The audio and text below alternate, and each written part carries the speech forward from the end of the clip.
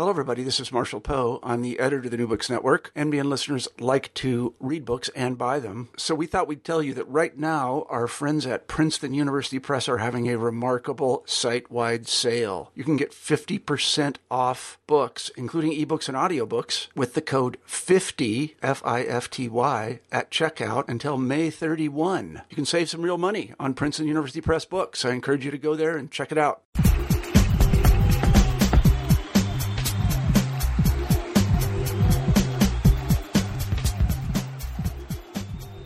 Hello, and welcome to New Books in Sports. I'm your host, Bruce Berglund. For each episode of the podcast, we choose an interesting new book on some area of sports, and we interview the author. This week's guest on the podcast is Duke University historian Laurent Dubois. We are discussing his book, Soccer Empire, The World Cup and the Future of France, published by the University of California Press in 2011. Do you remember where you were on the night of July 9th, 2006?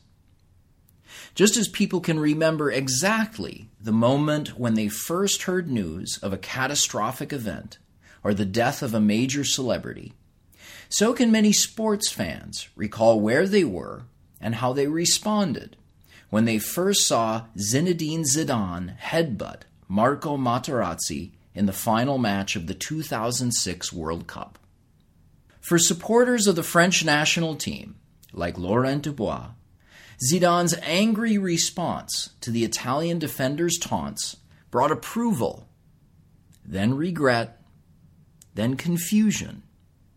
Why did Zidane do it? Why did he finish his career and dash the French team's chances with such a deliberate and seemingly selfish act? These questions set Laurent to work. The product of his search for answers is a rich work of contemporary history that looks at the mixing of sport, politics, and social change. For fans of European football, Soccer Empire is a must-read. For those who are not, the book offers a compelling case as to why soccer matters when we look at European culture and society. As Laurent points out at the start of the interview, historians of our generation learn nothing of sport in our studies. The next time I teach a course on modern Europe, my students will be reading Soccer Empire. Laurent and I had a lively conversation with plenty of laughs, and I hope you enjoy listening to it. To start, I asked him to recount the story of where he was on the night of July 9th, 2006. Well, I was in Paris that evening, and I had actually flown to Paris expressly to be there after France's kind of unexpected run through the World Cup into the final. And I had, in some ways, I had always regretted not being in France in 1998 because I was not there when they won the World Cup. And so I thought, well, this time, if they win the World Cup, I'm going to be in Paris. And I also just had gotten so enraptured with the kind of what was going on that I just wanted to be amongst peers. Let's say I'd been watching from East Lansing, Michigan, which is not a soccer watching capital, although there was, of course, a diehard group of fans there who were watching the games. So I was there to kind of, experience it, whatever would happen. And in some ways at the time I went, I was not planning on writing a book about soccer, but it's kind of the experience of that night and the next days that kind of convinced me to write the book, Soccer Empire. Okay. Well, let's turn to that. And I'll ask first, what was your immediate reaction to Zidane's headbutt? It's interesting because I was in a bar in sort of the north of Paris with friends watching. And, of course, as I talk about in the book, when you go back to it, people didn't see it the first time. Yeah. I think what you saw was that the game just suddenly stopped and there was kind of mayhem and people running around. And, so everybody was just kind of like, what's going on? It took a long time for people to figure out what happened. And then when they finally showed the replay of the headbutt, I do remember vividly how a number of guys in the bar kind of cheered, we're like, yes, what a nice headbutt, right? And then, of course, quickly realized that he was getting a red card, and and I remember then a kind of just a sort of shock and silence, that kind of went through my soul, and through others. And then, the whole game had been a bit kind of nightmarish in a way too, because there had been the early lead, and then the Italians, and there was this kind of sense of this kind of endless kind of being suspended in time, and the dread. I mean, I think a lot of us then started feeling this feeling of dread, like, yes, this is going to go to penalty kicks, and we are going to lose. It was this kind of, and there was such a kind of kind of exhaustion and rage at the end of the game, and the feeling in the streets that night was just kind of amazing. This kind of disarray, and as I talk about in the book, there had been this kind of because Sarkozy had in some ways kind of encouraged this, but there had been this increasing worry that the game would somehow incite violence, and they didn't have these large screens like they had in earlier tournaments because of the worry of violence, and there was this some kind of palpable tension. But then what was fascinating is that in some ways that the kind of headbutt almost like released all of that, and instead there was just this kind of disarray. Yeah. Except for Italians, of course, there were a lot of Italians in Paris who were boldly, celebrating and getting yelled at by French people, and so the whole thing was kind of surreal. And I went kind of home with some friends, and then I walked around for many hours, just like around Paris, kind of taking in that odd feeling. And then, what was so interesting was that the next morning you kind of got up, and it was like everybody woke up and had to figure out what to think about the headbutt, And everywhere you went, everybody was discussing it, I went to the archives that day briefly because they were doing research for another book, and but everywhere you went, people were discussing and kind of finding, processing like a massive national therapy session. And that was incredibly fascinating, and actually much more vivifying than the night before, where suddenly there was almost this kind of palpable excitement that, the World Cup had been lost, sure, but now we suddenly had this incredibly, this incredible thing to discuss. And of course, French people love to argue and discuss things, and process and analyze things to death. So in its odd way, it was this kind of strange gift that Zidane had offered, as his last parting. And so the media, it was so interesting too, because the front page of L'Equipe that day, which everybody read, was this really, very critical piece I quoted in the book about Zidane, sort of how could you do this, Mm-hmm. And that was the first tenor.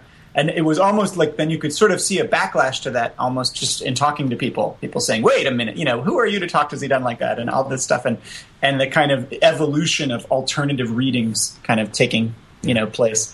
And what I later realized was that was going on kind of all over the world. Yes. I was watching the match. So I watched the match on the other side of Europe. I was in the Czech Republic watching it on TV, and I asked for your immediate reaction, because I remember just when that moment happens, and I'm trying to think of a moment like it in sports where there is just wave after wave, overlapping of all these different immediate reactions, and you express some of that in the response in the bar and what you had afterwards. And I was rooting for France. I do not have the investment in the French national team that you do, but it was this emotional moment, such that you don't typically encounter in sports. Yeah. Yeah, it seems to me that on some level, the only comparative moment in some ways is the hand of God, Maradona's hand of God, and because I do think it's interesting that in some ways the most memorable moments to me in soccer are moments of kind of transgression, or where the game kind of breaks down or breaks open in some ways. So that's why those two moments, of course, the hand of God happened in a totally different context. It wasn't the kind of immediate media, you didn't have the ability to have the kind of global conversation about it that it would take in some ways some time to percolate and to become a legendary moment. And even, of course, at the moment, people didn't really know, there was confusion exactly what had happened and so forth. So it strikes me as a pretty unique incident. I compare it, at a moment, there's a moment in the book where I could compare it not in terms of content, but in terms of the sort of buzz around it to, the 1968 Black Power Fist or something, some sort of thing that is of the sport, but then also breaks it down in some way. But that too, of course, that took time to become a legendary image. And the thing about the Zidane headbutt is because it happened in 2006, it happened in a moment of social media, and and it was, as I say in the book, it was this was the largest the largest audience for any event in the history of the world, right? Yeah. Basically, it was watching the World Cup. So it was this kind of incredible global theater that, again, you wouldn't have even had 10 or 20 years ago for soccer. So that's kind of pivotal as well. Yeah. And you can't interpret Maradona's intentions with the hand of God. It was just a reflexive action. Whereas with Zidane walking away, walking back, that's where all of the writing is poured into those steps. And what was he thinking? Yeah. Yep. And Zidane, I mean, both of them are obviously fascinating characters, but there's a way in which, like, Maradona's hand of God sort of fits Maradona in a way, or, became a defining, like in the way that he kind of later said, like, yeah, sure, well, that's how. Whereas Zidane, was at once it kind of fit his personality, but in some ways, so much had been projected on him that went in the other. I mean, he fit his personality in the sense that he frequently, gotten problems on the field, like he'd gotten lots of red cards. He'd headbutted people before. So if you really knew Zidane, it wasn't like completely surprising. He's just one of those players who sometimes, and of course, defensive players know that that's one way to get at Zidane if you can't get him other ways. But at the same time, it was at the same time such, and of course, it was also at a moment of such kind of apotheosis. I mean, Maradona's hand of God wasn't his last game.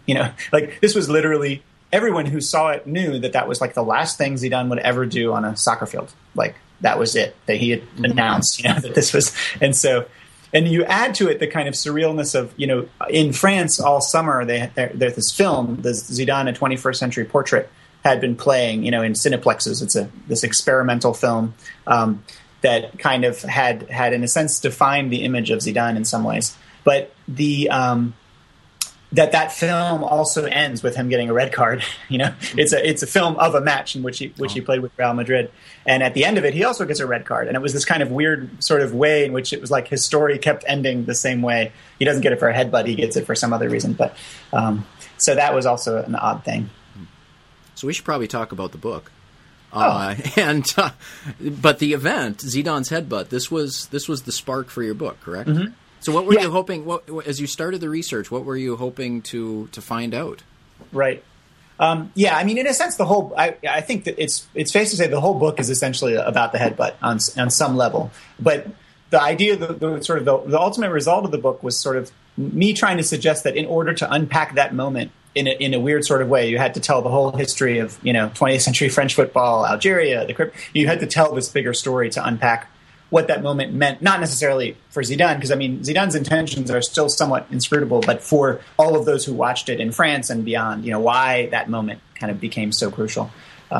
So the book actually started as just an essay about the headbutt. I wrote a kind of short piece that I, presented at a couple of workshops just about like this headbutt and then what the reaction was in France and how. And I originally really thought that the book would be basically about how the French football team had become what I would argue is kind of the major site in France, or the largest public site in France through which issues of race and immigration are kind of processed, discussed, debated.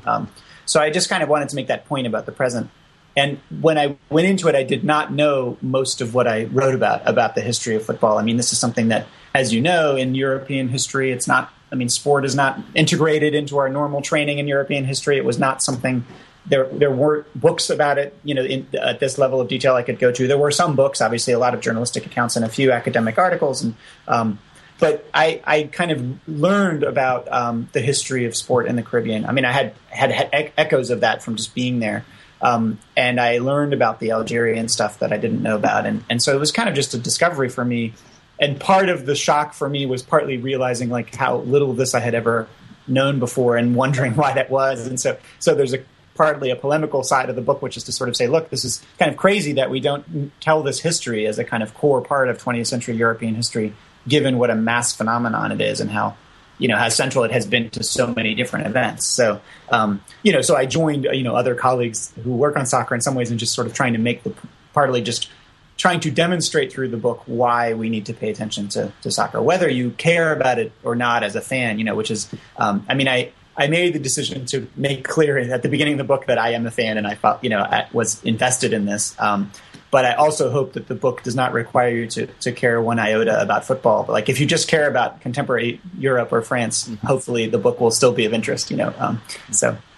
Yeah, and that's one thing I appreciate is that you laid out right at the beginning. You tell this story of going to Paris for the end of the World Cup, and you make clear your love for the French football team. But one thing you write that's interesting at the start of the book is that you say, in rooting for the French national team, you're not rooting for the French nation. And you write, I'm rooting for something bigger than that. So can you explain what you mean by that? Yeah, and I think that is something shared with a lot of, say, American fans of the French team, of which there's a certain number, or people who kind of, like many people watch a World Cup and get converted, right? I mean, you don't necessarily start out with, you might start out with a national team, and then maybe your national team gets eliminated, and then it's not like you stop being engaged in the World Cup, right? And the French team, as I explain in the book, is pretty unique for this very, very long history of kind of multi-ethnic players, right? This kind of diversity of players. And so, especially in the 1998 moment, that team, came to symbolize some kind of possibility, not necessarily reality, but a possibility of a different kind of Europe, one in which the kind of colonial histories and immigrant histories would somehow be accepted, would be kind of accepted as a part of the national story. And so, I mean, for me, I don't even go into this that much in the book, but I was finishing my dissertation at Michigan in 1998. And my dissertation was about the French Revolution and the kind of ways in which the Caribbean transformed French ideas of universalism. And there was this very vivid way for me in which, like, I was making this 600-page argument in my dissertation, and then I watched the 1998 World Cup, and I was like, oh well, basically Thuram is like making the same point, but much more vividly, And so from that day on, Thuram kind of, because of the kind of Caribbean, the way in which Guadeloupe, in my dissertation, I try to put Guadeloupe at the center of French history, and he put Guadeloupe at the center of French history in his playing, and so there's a connection there. And it's not that I have like a big problem with the French nation, but the point is that it's not really that much of a nationalist response, like especially because most of my actual academic work is about in some ways critiquing and some of the ways in which French nationalism has been created in exclusivist terms and so forth.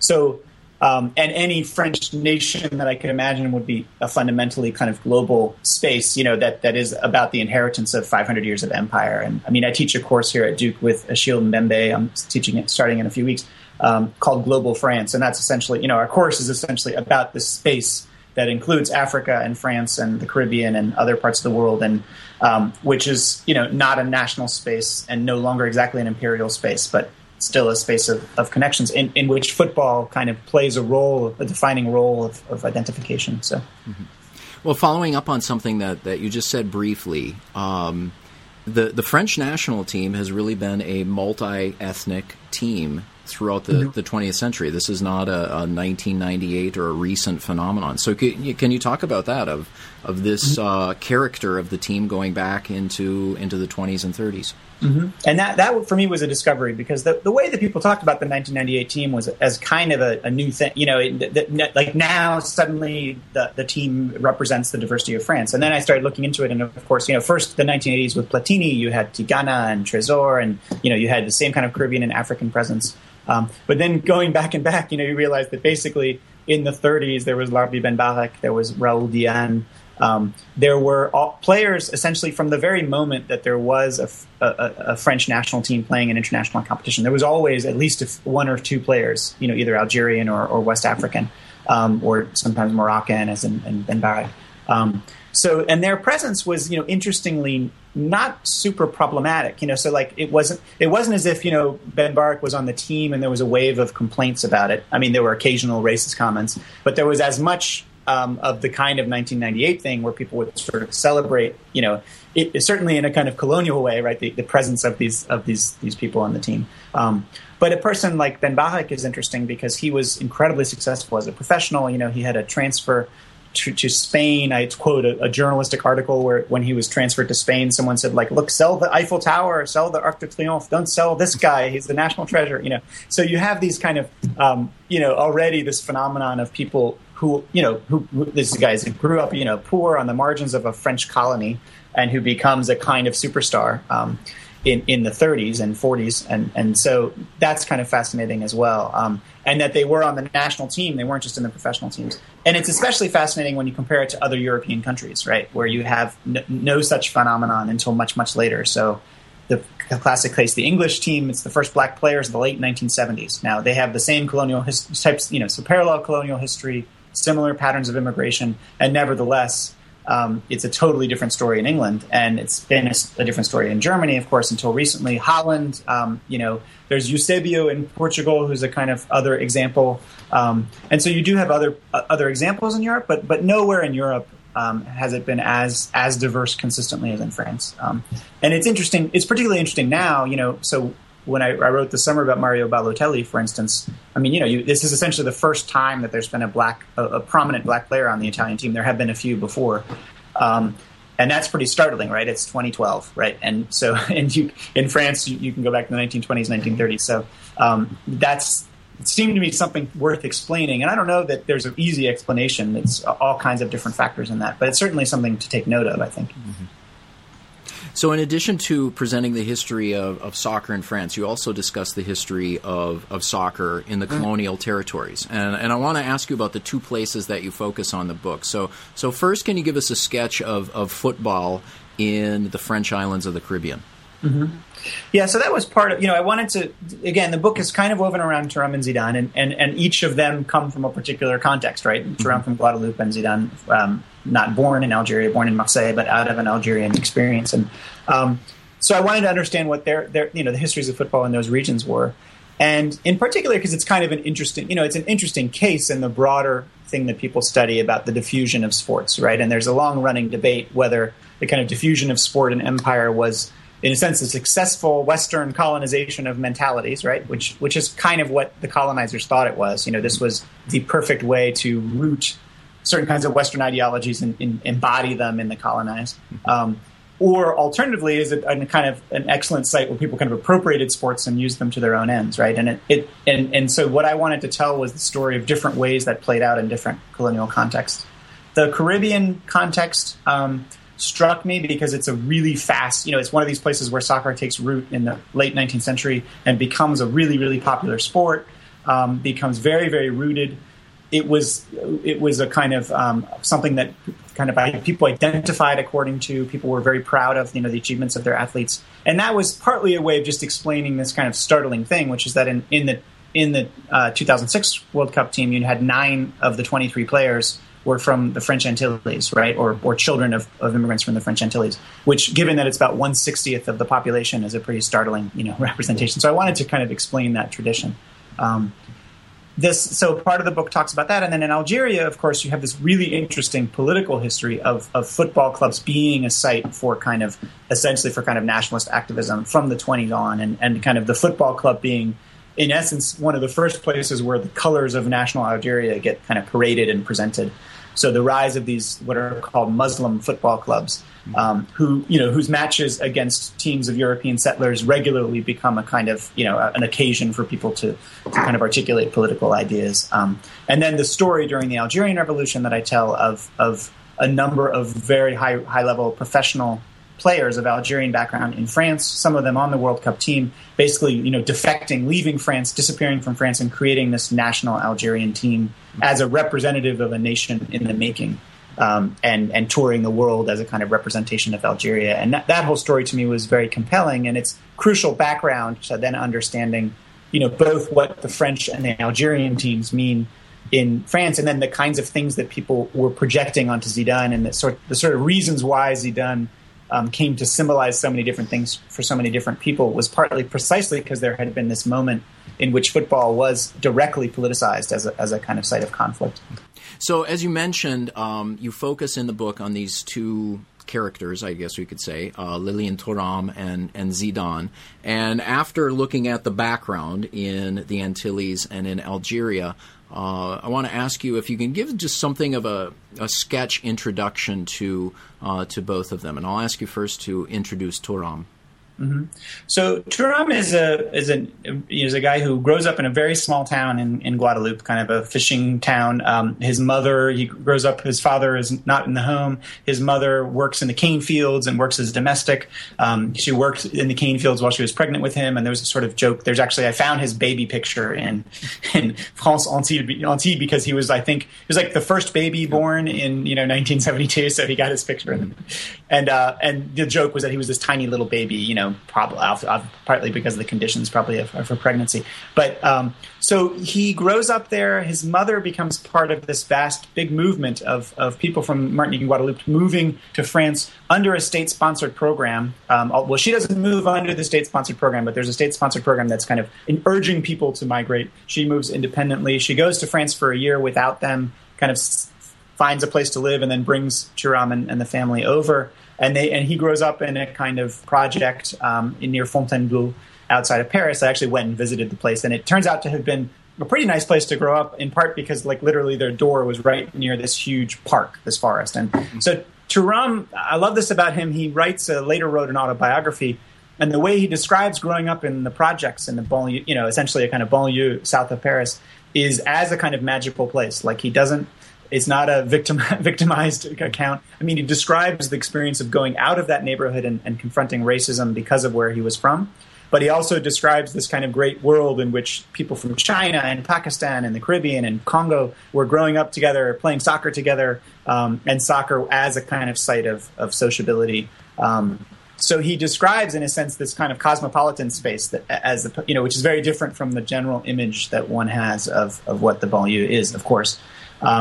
He rather quickly becomes, a talented player. He gets noticed playing on a youth team, and then he plays on a local youth team. He goes into a sport kind of track at a local high school that actually Claude Makelele is also in, and at a very young age ends up getting recruited by Arsène Wenger to play at Monaco. And that's kind of the beginning. Wenger is a kind of mentor to him, others as well, and that's the beginning of a remarkable career. I mean, one key moment, he gets injured early on, and after his injury, even before, afterwards, they kind of encourage him to play a defensive role rather than an attacking role, which he'd been playing, and that turned out to be, really his incredible great gift, and he became one of the great defenders, of his generation, playing in Italy, and at a certain point, the highest transfer fees for a defender up until that moment, going to Juventus, and then ends his career actually with a brief stint at Barcelona, where he didn't actually play that much. But when I first met him, actually, was when he was playing at Barcelona in 06, in the fall of 06, when I first met him.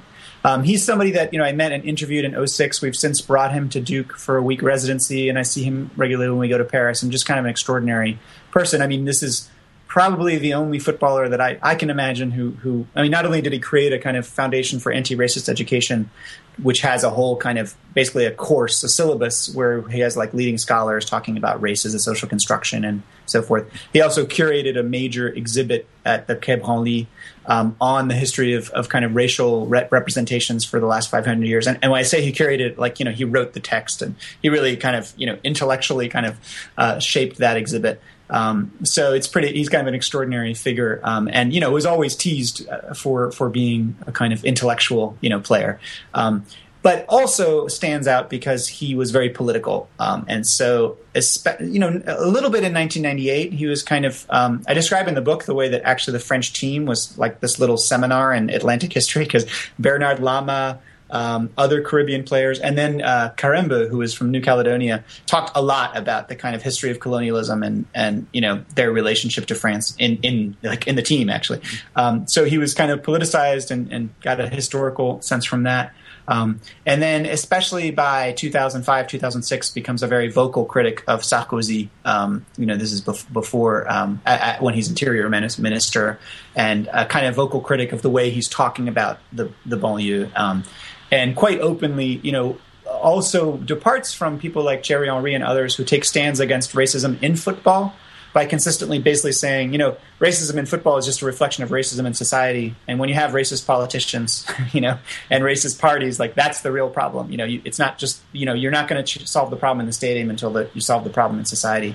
And even, it has this kind of lovely way of saying, look, when people are racist in the stadium, it's just because they haven't been educated otherwise. It's almost not their fault. Not that he's not critical of them, but the point is not to kind of point a finger at one person, but to point at the structural situation. So that's, Thuram is definitely a kind of, I have a lot of respect for him that comes through in the book, obviously. Mm-hmm. I think one person sort of said, this is basically a love letter to Thuram, which is probably true. Although Zidane... well, yeah, let's turn to Zidane. And one sentence you have in the book is, who is Zidane? And, right. And I'll ask you, have you come any closer to answering that question, because he's really a mercurial character. Yeah, it's fascinating. Yeah, I was just reading the latest French GQ magazine has this thing about Zidane at 40, and it's kind of interesting, this kind of piece about who is he as a man and all this stuff. But Zidane is very different. He grows up in also in the projects north of Marseille, from an Algerian family. I tell the story of his father, who was part of this generation of migrants who migrated to France in the 50s before Algerian independence, remained in France throughout the Algerian War. And then, in an interesting way, like he was never not French, actually. His father was, either a colonial subject of Algeria, and then after the war he becomes an immigrant because he retains his Algerian citizenship but remains in France. And so Zidane is born in Marseille, grows up just a total passion for soccer from the very beginning, kind of that's all he ever wanted to do, and grew up playing in this concrete plaza, like where his parents could see what was going on, make sure he wasn't getting into trouble. And he goes very early at the age of 13 to a local training academy. He gets picked out. And this is, so there his story intersects with part of the story I tell in the book, which is about French training academies in soccer, which are state supported and are a very important part of the structure. And from there, again, as a teenager, goes into a kind of professional career, quite brilliant one. And is always described early on as a bit of a mercurial player. He's got incidents. There are incidents on the field occasionally, but as this kind of brilliant kind of master of the terrain, of the space of the field. And, there's something electrifying about watching him play, the way that he would, with ease, kind of command the space. And obviously he was a scorer of goals at pivotal moments. He scored the 2 goals that defeated, Brazil, or 2 of the goals that defeated Brazil in 1998. Funnily enough, when he went to the training academy, he apparently did what I do whenever the ball comes towards my head in a soccer match, which is duck, except he would do it so he could catch it with his foot, and basically he said, where we grew up, like heading the ball just wasn't very, it wasn't considered anything special. Like, the cool thing to do was do something with your feet. So they sort of said, I think you need to work on heading the ball, and both the goals he scored against Brazil were headers. So he had taken that to heart. But he comes off in the French media as he's the kind of antithesis of the sort of Beckham, kind of footballer. He's the family man. He met his wife when they were both, like, she was in a dance training. Beckham's a family man. What are you saying? But the kind of, the idea of the sort of, this is like this quiet kind of private family man who's not really, of course he does his endorsements and that kind of stuff, but he has this reputation, especially compared to some other French footballers, who have gotten into various woes with this as the kind of solid, guy who's, and he has 2 sons, named after footballers. Enzo is one of them. But what happened with him was, of course, he, especially starting in 1996, but really in 1998, he became, the symbol of France and Algeria kind of coming together, being together. What did it mean? So as a kind of member of this sort of generation of children of Algerian migrants who became a fixation of the far right and a fixation of the media in the 1980s and 1990s. How are these people integrating? What was the role of Islam in France? All these questions that are still, of course, burning questions in France. Because he became the national hero and basically the icon of the French national team, it was a way of like imagining that actually France and Algeria could, finally combine in some way. He's often people. When I went into it, a lot of people said, "Oh, Zidane never really talks about politics." And then you realize that actually, at various moments, he said some pretty powerful stuff about both Algeria and France and being of both places and understanding, not having to choose, but being sort of integrating the two. And he has said at various points in interviews and some pretty powerful stuff. So I actually think of him as a remarkable thinker too, not as voluble and not as openly political as Thuram. And of course, he has never taken the kinds of stances that Thuram is, openly criticizing. He did kind of speak out against Le Pen at one point during, an election, along with most of the team. But that doesn't, of course, I think that the key is to think of him as a political figure, maybe on another level, in this kind of very complicated terrain of cultural politics in France around immigration. Yeah, and as I was reading it, and I want to ask you this, is why didn't there are these moments where Zidane does speak in terms of about political questions.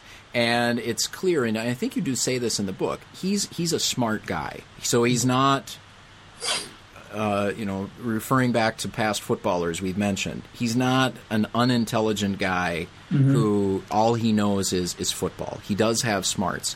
Why doesn't he engage with broader issues? Because there's this sense throughout the book that people want Zidane. People don't say about Thuram for president. They say Zidane for president. So there's this expectation. We want to hear from you. Why doesn't he, do you think?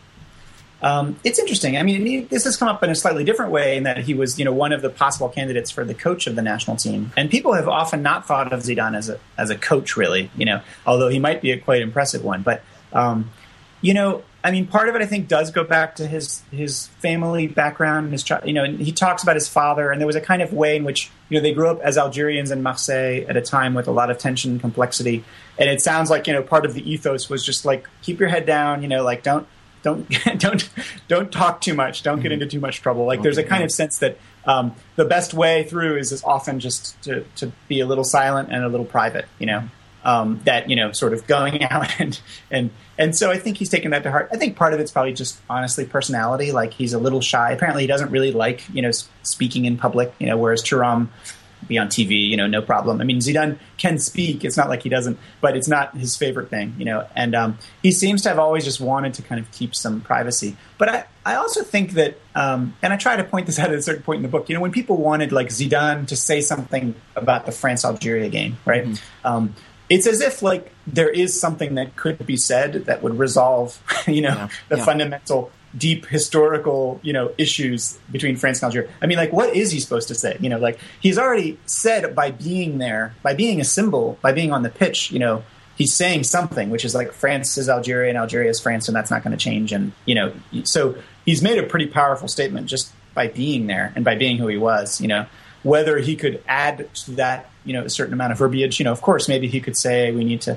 But it's also interesting to imagine that perhaps words would have in some ways decreased his symbolic power. Part of his symbolic power was that everybody was projecting onto Zidane all kinds of things. And that's why the headbutt became such a powerful thing, because he didn't ever really explain it exactly. He explained it in so many different ways. He kind of said, like, I'm sorry, I shouldn't have done it, but I kind of had to do it, but I probably wouldn't do it again. But on the other hand, and the way that he talks about it is so fascinating because it leaves open so many interpretations still. Yeah.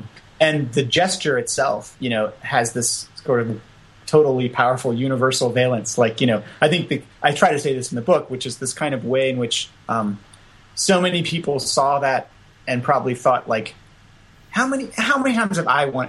That's like the ultimate form of like, I'm insulted and I respond, this kind of immediate, and there was a way in which even those guys who kind of cheered and there was a kind of immediate sense, I think, for some people that's like, I know exactly why he did that. And I'm glad he did it. And he kind of did it for all of us, even then afterwards, people saying, oh, why did he do that? What a horrible thing. But this idea also that at the very moment of a kind of an apotheosis, he would choose to do this, like, kind of stupid and intensely personal thing that had nothing to do with like the French national team. It was like this totally, on one level, completely selfish act, right? Because of course it in terms of being on the team and representing France, it was a complete reversal of doing the right thing.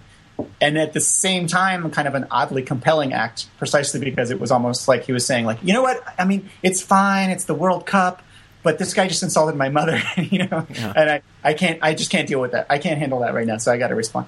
This kind of oddly humane moment. So I think that he remains so fascinating because of the combination of this almost like idol status and then this like hyper humane side to him that feels very, very, almost familiar. Like it's the kind of thing people do. Sometimes they get pissed off and they lash out, and then afterwards they kind of apologize. But so. And I can't remember if it was your statement or someone you were quoting in the book that this was the most fitting way for Zidane to finish his career. So yes, the storybook ending would have been Zidane leading France in scoring the goal in penalty kicks to defeat the Italians. He goes out as two-time world champion, but no, this is actually the more appropriate ending that he's He's sent off, and as you talk about in the book, and I remember this, he walks past the World Cup, the trophy, right. and looks down and just, plows straight ahead. Yeah. Right. Yeah, there's this moment. I always felt this moment where he's like, forget this. There's a moment, if you play pickup soccer, there's always a moment where someone's like, you know what? I hate this game. You guys are a bunch of jerks. I'm leaving. It's kind of like that. But, and I think that, there's a way that it was oddly fitting. And, it was kind of, there were, what I love is in some ways because, had he not won the World Cup for France in 1998, you might say it was even more of a shame, Mm-hmm. But for people who said like, oh, it's so unfortunate because if he'd won the world, it kind of, there was a certain line afterwards, like, oh, well, this is just going to, play into the hands of the racists who will say like, oh, look, he's an Algerian, he can't control himself, whatever, and certainly there was tons of racist, response to it, right? This is typical. Of course, he's just like all those others, he can't really ultimately come through, et cetera. But at the same time, of course, he had won the World Cup for France in 1998. And if there was an opportunity for France to say, like, thank you for winning the World Cup, we are no longer going to be racists or, whatever, like that had passed already, right? And it had been clear that despite that, very quickly, the far right was on the rise. Sarkozy is stigmatizing the very populations that are linked to Zidane's, history and so forth. So, there is an interesting way in which the politics of the headbutt and the 1998 win taken together are like two sides of what do you do when you're kind of being consistently marginalized by a society, right? And I think the reason the headbutt seemed so powerful to people was because it was like this other response, which was like, well, one response is people criticize us and say we're not French, so we're going to prove that we're French by being the most French of anybody, right? It's like, who's more French than the team that wins the World Cup for France, right? They're even more French than the politicians in some ways, right? And then, on the other hand, saying, for so long we haven't been French, and maybe sometimes, if we get an insult, the only way to respond is directly to that insult without worrying about how, what people are going to say about it. So it's, all of this is obviously projection, and I'm not saying that all of this was in Zidane's mind.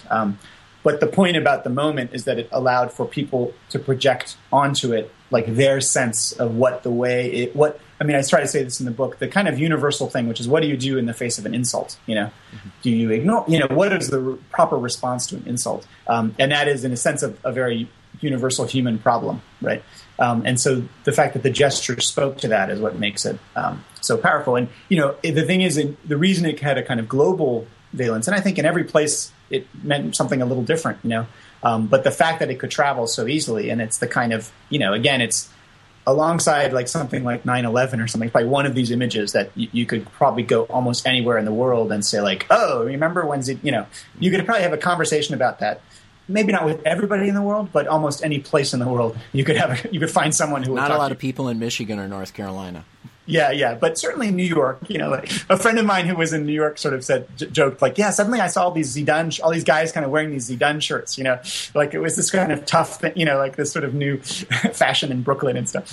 He is. Is this line in your book, or did I think this while reading it? Zidane was there. There was this time he was the coolest guy in the world. Right. Yeah. No, that is in the book. Actually, well, the New York Times dubbed him Okay, the that was on the planet. Yeah, that was before the World Cup. But you could imagine that after the headbutt, in a way, he so maybe different sectors and in different ways, he was still that. Yeah. And it is. I only scratched the surface on. In some ways, I was overwhelmed at how much was out there about this headbutt. And some of it has probably just disappeared because it was like on blogs and chat rooms and all this kind of stuff. But it was amazing, like how much was out there. It was unbelievable how much material, writing and thought had been produced about it. Well, let me ask about that, because you do cite journalists, intellectuals. You quote some of the more ridiculous interpretations. Was there one that, as you were reading it, that you thought, yeah, this makes the most sense, that you kind of steered to in how you felt about or thought about the headbutt? Right. I'm not sure. I think that there's some very good interpretations. On one level, the easiest interpretation, which is not the one I have in the book, is sort of like, oh, he got pissed off and it's nothing. Like, one interpretation is to render it banal, which it is in a way, like, oh, whatever. Soccer players get, a defender who can't keep up with a really good player, does trash talk and hopes that the guy gets a red card. Materazzi was like a king of that. Mm-hmm. So there's a kind of banality to it. And on some levels, that's correct, probably. Like on the most basic level, like this was on some level. Except, you have to imagine Zidane as having a bit more consciousness than that, I think, in a way. It's just not. And there is the time of he walked away, and it was such a deliberate action. And we've seen, I see games all the time where someone gives like kind of a weak little headbutt because they're mad right at the moment. Mm-hmm. It's not that. Like, this is such a deliberate choice. Like, you can watch him make the choice. And then when he makes the choice, the thing about it is he makes the choice and then he does it with such incredible brio.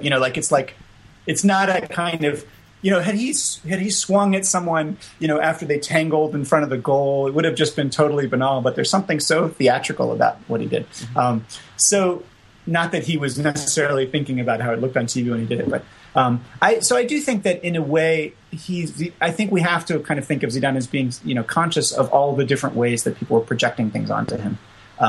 Making an instantaneous decision, which, he may not have made if he was not angry or whatever, but still kind of making a conscious choice that he was going to do this and that, he was going to deal with the consequences. I don't think he was doing it because he wanted it to be a symbol of anything necessarily. But there is a way, too, in which, and if you watch the movie Zidane in the 21st Century Portrait, there's this kind of way in which you realize that the emotional burden of being on that pitch and being at the center and so forth, at some point you almost, I feel like Zidane at times just wanted to get rid of that, like he just wanted to be done with having to be the person who was good, right? And he was sort of basically coaching the 2016. He was and so there is this kind of almost unburdening quality to it. And there were people who suggested that too, that, there was a way in which like almost this weird injustice of having been made to be everything for everyone. And, why should someone have to be that? Right. And that kind of, so I don't know. I think, but in some ways I do think it's going to remain a kind of inscrutable, like the reason it's so powerful is because there is no potential end to the discussion of what it meant, And I have given, academic talks about many topics, I've sort of argued that universalism comes from the Caribbean. I've argued all kinds of, things that might be potentially controversial. But the thing that gets the most angry questions when I presented it is when I sort of I basically come out in defense of the headbutt in some ways or arguing for its importance. And there's frequently someone who just can't believe that I'm saying that, like he'll say like, what do you mean? This is a denigration of everything that sport, that sport symbolizes. If you accept this, then you're accepting. It's like kind of the downfall of civilization, right? If you can, and certainly there were people who that was the kind of original response from L'Équipe, which is sort of like, this is horrible. What are kids going to do if they think that it's okay to headbutt people, right? This kind of anxiety in Le Monde even expressed it. What are the kids in the banlieue going to think if it's okay for Zidane to headbutt people? And people saying, "Watch out! And next time you run into them, they're just going to headbutt you." But of course, that's also being a little too simplistic about how people watch soccer. It's not like people know that soccer is a theater. Right? They don't think of it as exactly life, right? I don't think most fans think that what happens on the pitch is directly translatable into, the moral, ethical universe that you would use at your job or something, right? So I think people are also, better at interpreting and moving back and forth from that to another realm. So. Yeah, thinking of it in those terms, a favorite line from the book is that Zidane was no longer a god; he had become a hero. Right. Yeah, and that's a quote that was, I think, one. And it's true that was one of the better interpretations. I think was this kind of sense that and I mentioned this hilarious interaction I had with this, French Chanel wearing like poodle walking lady who was like, "I'm glad Zidane did that. They insulted his mother.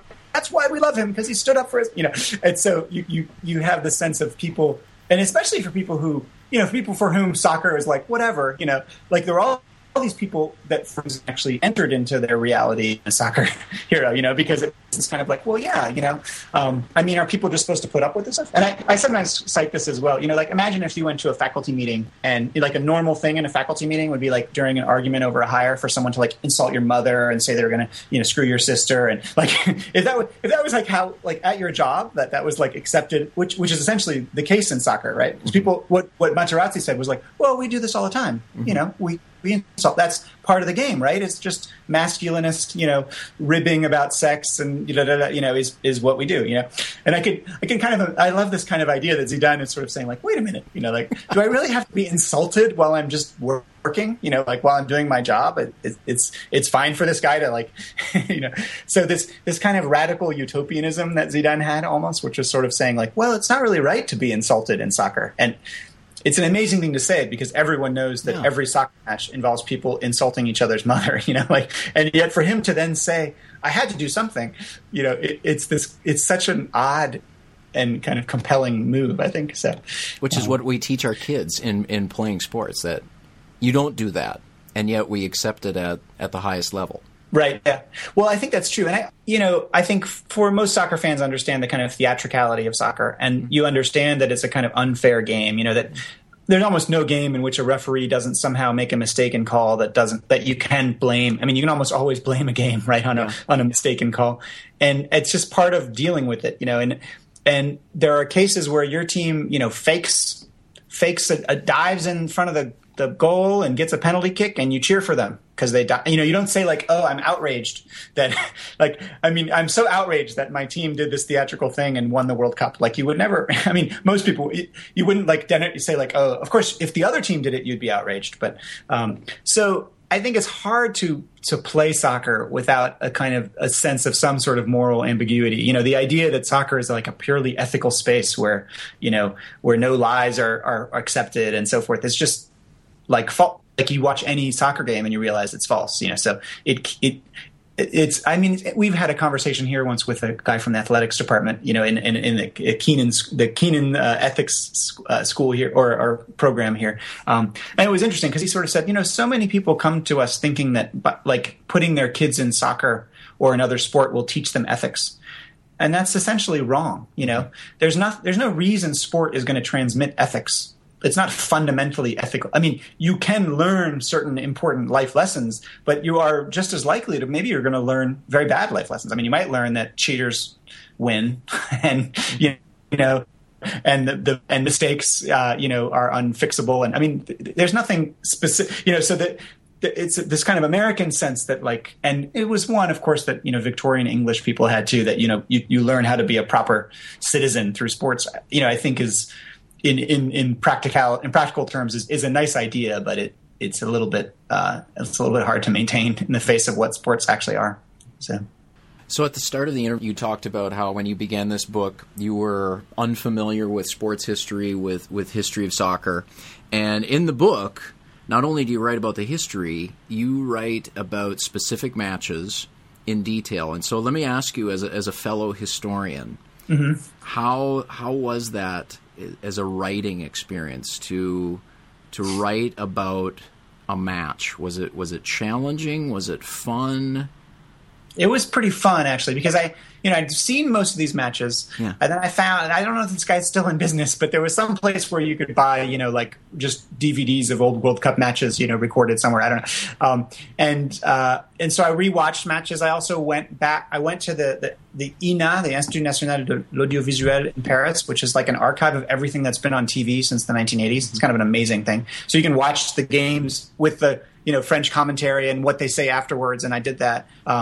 And so I wanted to write those games because, of course, the whole point of the book is about the pivotal way in which a moment on the field can become a moment for a nation, and you can't do that without telling the games. I mean, I know I had one friend of mine who's a historian said, "Yeah, the problem with sports history is there's always this moment where they're like, and then so and so ran up the field on the I hope that it's not tedious, in the book, but I think that it's crucial because the only way you can see why a figure becomes, what they do off the pitch is what happens on the pitch, that intersection. But so that was a lot of fun. And I wanted, first of all, I felt like it was important to the book. It was also fun to do. And I think, for most readers, it's kind of, and you want to somehow give some reflection of the sense of what it is to be in these games, in the way that kind of time is sort of suspended and these little actions, take on kind of mythic significance, so, and I did enjoy going back to that. And when I teach a course on soccer and politics here, and it's a lot of fun back and watch games. First of all, because the style of soccer has changed, and you suddenly realize like that what you're used to seeing today is not, you watching the Brazil-Italy final in Mexico or whatever, you're just a very different kind of game in certain ways. So that's kind of interesting too, as a historian, to realize that like the actual game has shifted in these palpable ways, which and thinking about what that means is kind of interesting as well. So you've had this successful turn in your career into soccer history. You have a blog on politics and soccer, teaching courses on soccer history. Is your next project continuing in this line? Or are you going back to history of the Caribbean? What are you writing on now? I'm actually writing a history of the banjo. So it's both not at all related and kind of related in the sense that it's a similar kind of pretty broad culture, history of a kind of cultural form, and in this case an instrument that has very much to do with the Caribbean and with Afro-Atlantic experience, but it's a pretty different kind of book in that sense. So and occasionally I get ideas about things I want to write about in soccer, and mostly I sate that by writing on the blog. I wrote recently about the hijab, the kind of hijab ban in football, and about Balotelli this summer. And I really love the blog space in a way because it's so immediate, and you can kind of dialogue with people. And so for the time being, I think I'll probably keep writing there as opposed to, and some of those pieces have gotten picked up. One will be in a journal in France, or some of them. Sometimes the pieces become the basis for pieces elsewhere. I am really interested in the French women's team and also women's basketball and the kind of gender politics around that. And so I'd like to sort of keep an eye on that and perhaps write more about that at some point. And then, and the politics of sport in the United States also continue to fascinate me as well. I have a student of mine, Andrew Wenger, who's now a player at MLS and the Impact of Montreal, and sort of through him, and he's written some things for the blog, gotten interested in like the Quebec soccer scene. And so there's always more to be discovered, I think, with soccer. So if, I think in this case, the book was basically like my own large therapy session for dealing with the headbutt. And I had to kind of drive, like I had to get that out. And, but I'm sure at some point something else will happen like that, where I feel like the need to write another 250 pages of something. So. You've been listening to an interview with Laurent Dubois about his book, Soccer Empire, The World Cup and the Future of France, published in 2011 by the University of California Press. New Books in Sports is part of the New Books Network, which offers dozens of channels of podcast interviews with the authors of new publications on subjects from pop music to politics. If you like what you heard here, please follow New Books in Sports on Twitter or friend us on Facebook. You can give us your feedback, offer suggestions, and find links to thoughtful sports writing from around the world. I'm your host, Bruce Berglund. Thank you for listening, and enjoy your week.